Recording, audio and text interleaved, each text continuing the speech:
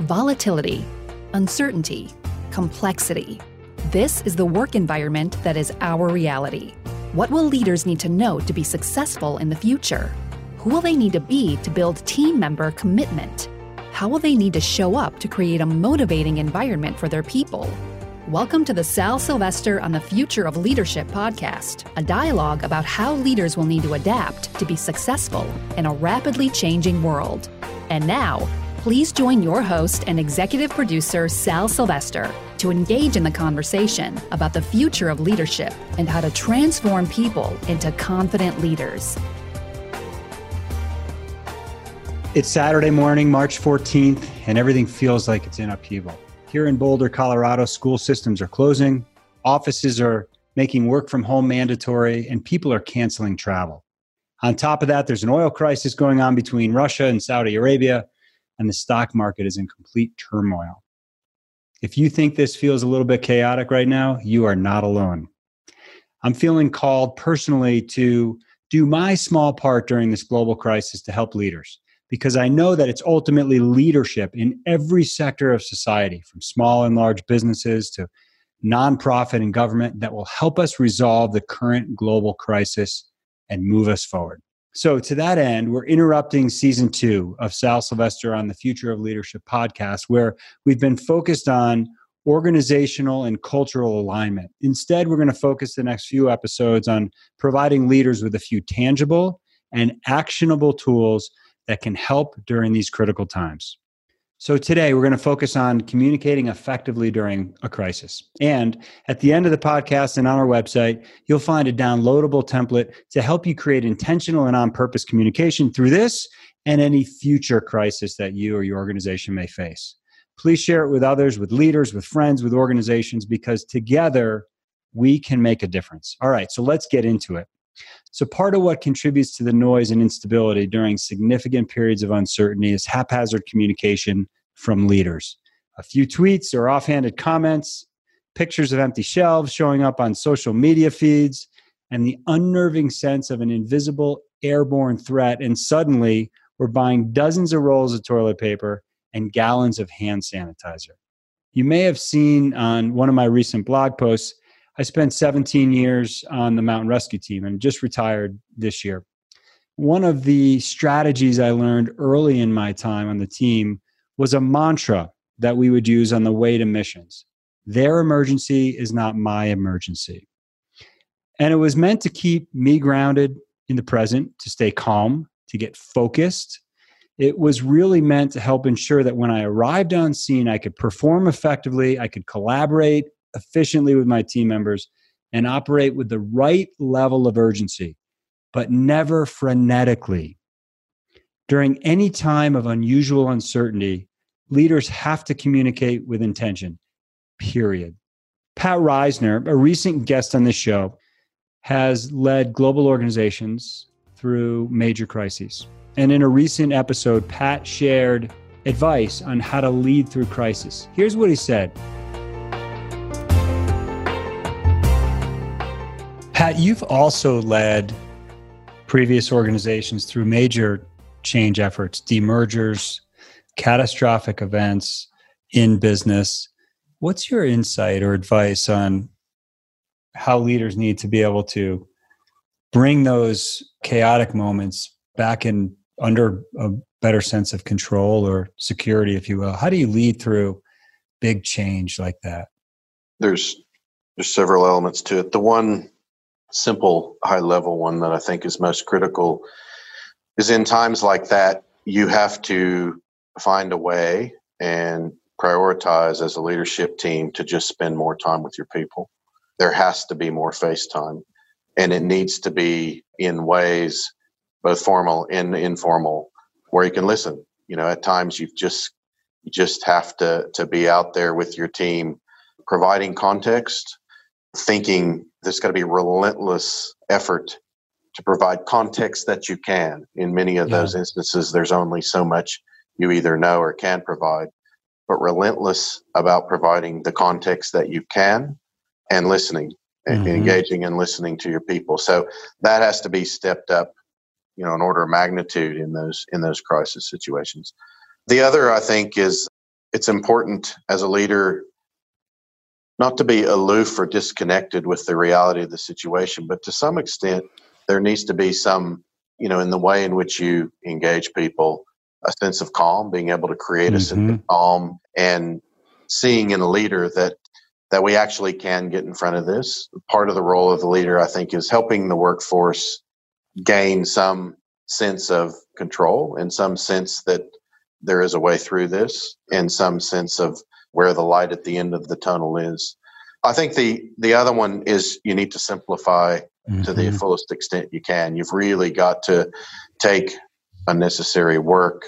You've got to take things that aren't really contributing to solving the problem at hand. You have to eliminate that. You have to take that out of the business and really significantly simplify the world of everyone involved so they can focus on the things that matter most, on themselves and their family and their well-being, but also on solving the great problems and coming up with the ways in which you need to work through that. Last thing I'll say, transparency to the fullest extent possible and honesty and integrity. So it can erode trust at times when you're in those situations, and ultimately being as transparent as you can, as timely with that information, and as open and honest as you can is critical. Given the advice that Pat just shared, I want to offer a practical and tangible tool to help you and your leaders and team communicate with intention and purpose. It's based on our AIM change model. Step 1 is align. Step 2 is inspire. Step 3 is measure. All right, so let's explore the model. Again, this is a communication model to help you communicate intentionally and on purpose in any situation, but especially when leading a crisis. All right, so let's explore step 1, align. And really the focus of this step is to immediately bring stability to the system. And we do that by getting clear on what our messaging will be. So the first question to answer is, what is the ideal outcome to the current situation that you're driving toward? We have to start with outcomes first. In the Army, we used to issue mission orders every time we'd go out on a mission so that we could always ensure our troops understood what we were doing and what we were up against. And in those orders, there was a statement called the commander's intent. The purpose of that statement was to make sure that everyone understood the intent or the vision for that mission, because if they understood the intent, they were much more likely to be able to make decisions in the face of ambiguity. So if you're taking drastic measures with your office or making mandatory work from home closures, maybe that vision statement, that first outcome statement that you should be focused on is related to remaining productive in difficult times, or working together through the situation, or maybe the outcome is related to flattening the curve so that people understand the higher purpose of why we're making these drastic measures. Ultimately, people need to understand the outcome and the reason for the outcome. They have to understand why. The second part of the align step is to define the emotions you want people to feel. People rarely change based on logic and fact alone, and we as leaders have to be clear about the emotions that we want to help generate in our messaging and through our communication. So maybe what your intent is to create a sense of calm. Maybe it's not. Maybe it's to create a sense of urgency to get people to move and to help us all flatten the curve. Maybe you want to instill a sense of confidence that we can get through this together. Whatever that emotion is, get clear on the emotion that you want to generate in your communication, because it's ultimately that emotion that is going to move people toward that ultimate outcome that you're driving toward. The third component of this first step in the align phase is to identify up to 3 messages that will help you align and stabilize the situation. And the purpose of this step is to share it with leaders at every level in your organization so that they can help cascade consistent messaging to everybody, ultimately helping to bring more stability to the environment. So if you're on an executive leadership team, make sure that you get clear on the top 3 messages, and that your extended leadership team, maybe those leaders at the level beneath you, understand what those messages are so that they can cascade those messages in their all hands or in their team meetings. The final component, if you will, of step 1 is to create your actual communication plan. So here you want to leverage every vehicle possible to communicate what you know, communicate what you don't know, and the ideal outcomes and strategies that will help everyone move forward. The key pitfall in this stage is to avoid under-communicating, especially during a crisis. All right, so let's move on. That was step one, which is really about alignment, aligning your people and stabilizing the system. Step two is about inspiring people through short-term wins and recognition. So we don't know how long this crisis is going to last. We don't know if it's 30 days, 90 days, 120 days, or maybe even longer.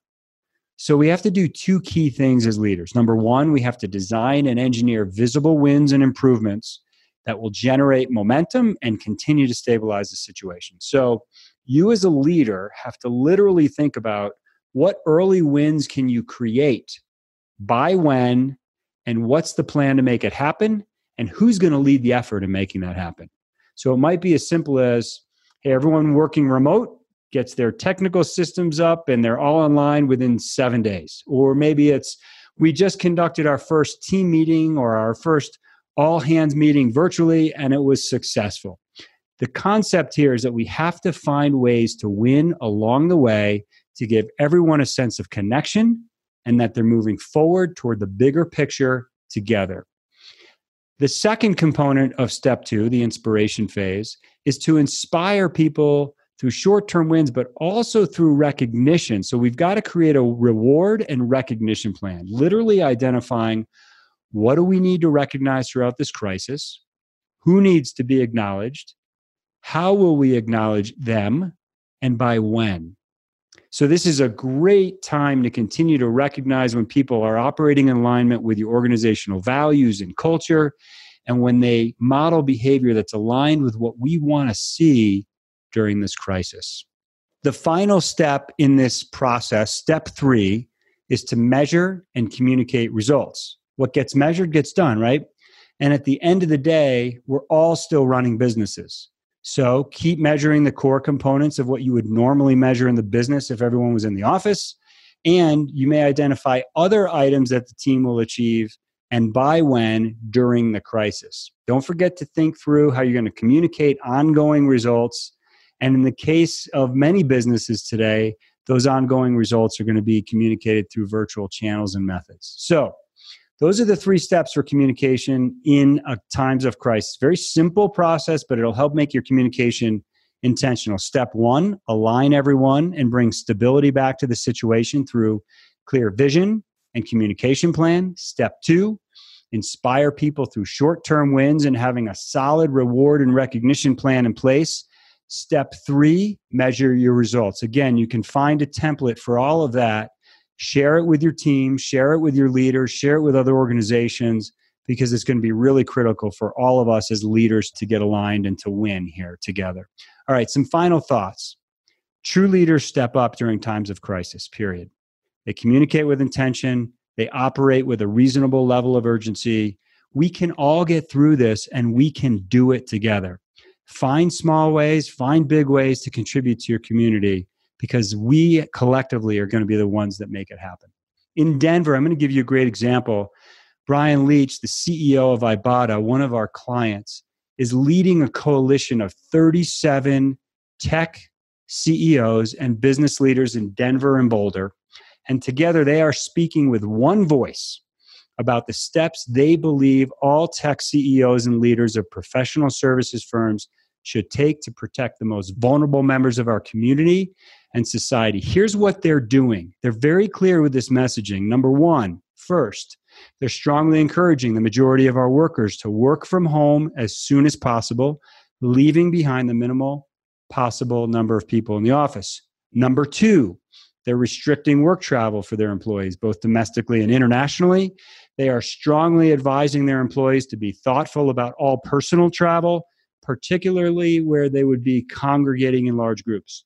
Their third point, they are moving all clients, visitors, and interviews to remote-only meetings and not currently welcoming on-site visitors.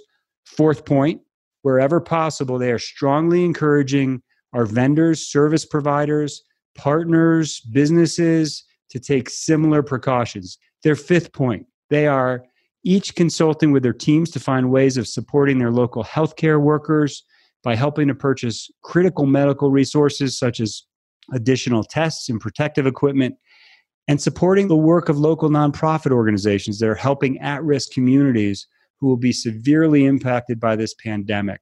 Their final point in their messaging, finally, they are calling on government officials and other business leaders to restrict large group gatherings, including the largest entertainment venues along the Front Range.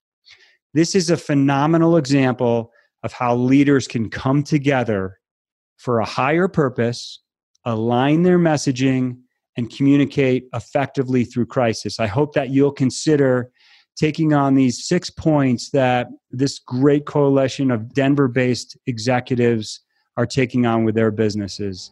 Let's all do our part. Let's all move forward together. I'm Sal Sylvester. I'm out. I hope you enjoyed today's episode of the Sal Sylvester on the Future of Leadership podcast. You can get session notes on our website at 512solutions.com. That's the numbers 512solutions.com. Please follow and like the podcast on iTunes or wherever you're tuning in. And if you want to learn more about how we can help transform your people into confident and action-oriented leaders, please check out our website at 512solutions.com. I look forward to continuing the conversation about the future of leadership. I'm out.